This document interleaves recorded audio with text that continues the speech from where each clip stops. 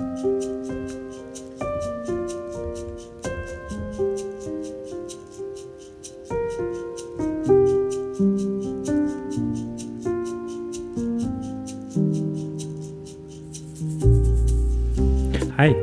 jeg heter Kleopas. Det greit at jeg forteller deg litt om livet mitt? Og spesielt om noe som skjedde da jeg var ganske ung. Jeg var bare 14 år den gangen, og sikkert en av de yngste i følge til Jesus. Tante Anna og jeg hadde reist rundt med han i over 2 år. Hvis noen spurte meg hvor hjemmet mitt var, så visste jeg ikke noe bedre å svare enn «Det der Jesus er». Men hvor familien din, spurte folk gjerne også. Hvor din kjente far? Det sa de nok fordi navnet mitt Kleopas, eller egentlig Kleopatros, betyr sønn av en kjent far. Men det hjalp ikke å ha en kjent far når både han og mor døde da jeg var så liten at jeg ikke engang kan huske ansiktene deres. Jeg hadde bare tante Anna. Hun var min mors tante. Helt til alt forandret seg. Vi møtte Jesus. Plutselig var vi del av en stor familie. Det var nemlig det Jesus kalte oss. Dere min mor og mine søsken, for dere følger meg, pleide Jesus å si. Tante Anna og jeg var 2 av de 72 disiplene som Jesus sendte i forveien ut til landsbyene for å vise folk godhet og fortelle dem at han var på vei. Det skjedde en god stund før den påsken i Jerusalem, da alt ble forandret. Egentlig var nok jeg litt for liten og tante Anna litt for gammel, men da Jesus hadde valgt ut 70 av sine disipler, sto vi der igjen. Da sa han, «Kleopas, jeg ser at du har unge, friske føtter. De trengs når budskapet om fred skal nå ut til alle landsbyene, og ta med deg din kloke gamle tante Anna. Hun kan allerede mye om Guds rikets hemmeligheter.» Dermed ble vi også sendt ut, som de 2 siste, jeg nummer 71 og tante Anna nummer 72. Vi hadde noe stort og viktig å leve for. Jesus kom med fred. Han skulle redde landet vårt fra dårlige politikere, sykdom, fattigdom og krig. Tante Anna og jeg hadde fått en ny stor familie. Den ble stadig større, og hjemmet vårt, det var der hvor Jesus var. Helt til Jesus ble pisket og slått og slept gjennom gatene i hovedstaden vår, Jerusalem, og spikret opp på et kors. Vi sto på avstand og så alt sammen. Vår mester og bror, som vi hadde slike forhåpninger til. Der hang han, og døde den grusomste død. I det øyeblikket gikk den store familien vår i oppløsning. Vi ble spredt til alle kanter. De aller nærmeste disiplene til Jesus gjemte seg på et hemmelig sted i Jerusalem. Alle var vi livredde. Hvis ikke Jesus kunne stå seg mot makthaverne, hvordan skulle vi klare det, vi andre? Foreldrene mine hadde jeg mistet da jeg var et lite barn. Jesus mistet jeg på den aller lengste fredagen i historien. Jeg var bare 14 år. For meg var døden en fryktelig fiende. Hva hjalp det meg at min far visstnok hadde vært en kjent mann, og var det noen som helst trøst i at Jesus var en av de mest berømte i landet, når de begge nå var døde? Kom, vi drar hjem, sa tante Anna. Hjem til Emmaus. Hjem til den byen vi kom fra. Hjem til det huset vi hadde forlatt da vi traff Jesus og de andre disiplene. Det var det eneste vi kunne gjøre, men det kjentes som beina mine var blytunge. Hvordan kunne det ha seg at vi ikke kjente ham igjen, da han plutselig gikk der ved siden av oss og snakket med oss? Ja, det diskuterte tante Anna og jeg mange ganger etterpå. Tante Anna mente det måtte være fordi vi var så oppslukte av sorgen, så fulle av tårer at vi ikke kunne se ordentlig. Jeg har alltid ment at det var Jesus som var annerledes. Han hadde vært helt nede i dødsriket og kjempet mot djevelen på vegne av oss alle sammen, og han hadde vunnet, beseiret den onde og forsonet oss med vår far i himmelen. Nå, etter oppstandelsen, var himmelrikets krefter i ferd med å forvandle han, slik de en gang skal forvandle alle som tror på ham. Den Jesus vi hadde kjent før, han var som en sommerfuglarve. Jeg må ty til et slikt bilde, for bare slik klarer jeg å forklare det for meg selv i alle fall.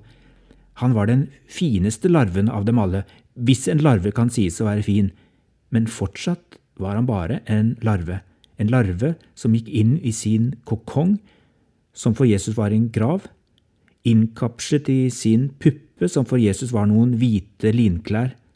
Den Jesus vi møtte på veien til Emmaus, var fortsatt Jesus, men han var forvandlet. Han var som en larve som har kommet ut av puppen og er blitt til en sommerfugl. Derfor kjente vi han ikke igjen med en gang. Snart skulle han løfte sine vinger og fly og bli borte for våre øyne, men mange av oss som hadde fulgt ham i hans jordeliv, fikk denne siste fantastiske muligheten til å se ham for våre øyne og snakke med ham ansikt til ansikt for å kunne fortelle det videre. For meg ble det bare den ene gangen. For noen av de andre disiplene ble det flere ganger. I løpet av noen korte, intense uker, før Jesus fløy av gårde for godt som en sommerfugl. Men det må dere huske, han fløy ikke for å bli borte for oss. Han fløy for å kunne være nær alle mennesker som kommer til tro på han. Det var noe av det han forklarte oss to, tante Anna og meg, den dagen på veien til Emmaus. Da skjønte vi ikke engang at han egentlig snakket om seg selv.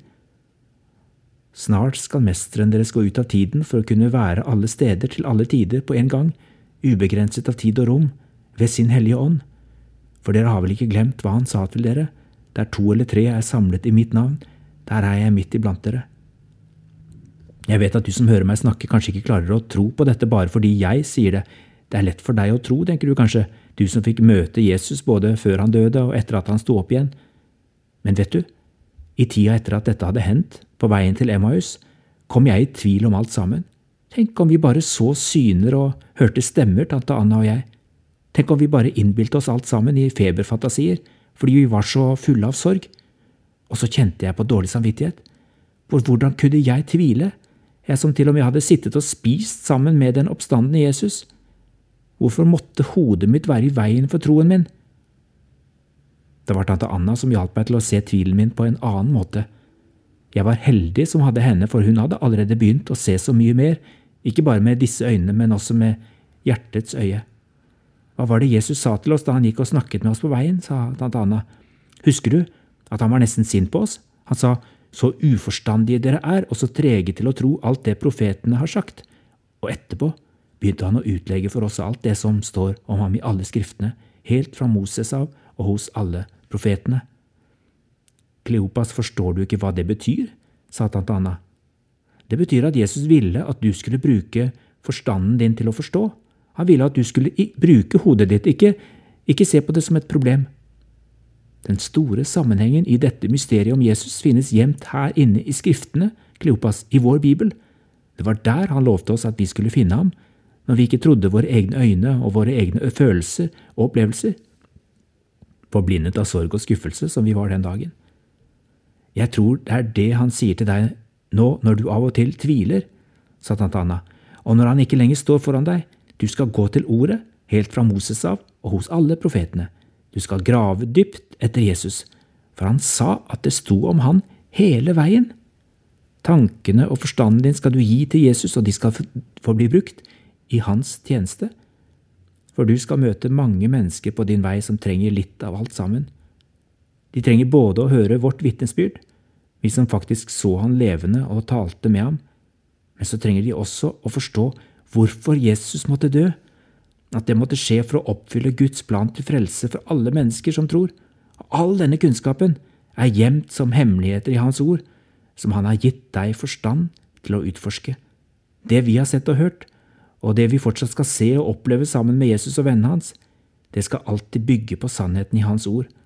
Her er grunnmuren og veggene i troshuset vårt, Kleopas, som blir så sterkt at det kommer til å stå helt til Jesus kommer tilbake. Og litt etter litt skal både du og de menneskene du og jeg møter, fylle dette huset med opplevelser og erfaringer av det Jesus fortsatt gjør for oss og gjennom oss, slik som han har lovet. Synder blir tilgitt, sykdommer blir helbredet, undertrykte blir satt i frihet. Og når vi er sultne på mer av Jesus, da inviterer vi vennene våre til måltidet hans i dette troshuset vårt, slik han sa vi skulle gjøre. Tante Anna er ikke lenger hos meg. Hun ble gammel, og gikk for å være sammen med Jesus i det fullkomne Gudsriket. Men Jesus dør aldri mer.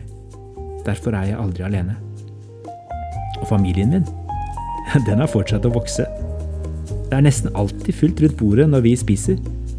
Og så ofte det passer slik, tar jeg fram det spesielle, usyrede brødet og bryter det og deler det ut sammen med vinen, slik at Jesus får fylle oss igjen med sin nåde og sitt nærvær. Og da er det som om jeg både ser han og kjenner han inni meg. Jesu kropp, gitt for deg. Jesu blod, utøst for deg. Vil dere også være min familie? Av mødre og fedre, barn og barnebarn, som tror at livet har seiret, midt i en verden som fortsatt skriker etter frelse og fred. Så bli hos oss. Velkommen inn. Og riktig god påske.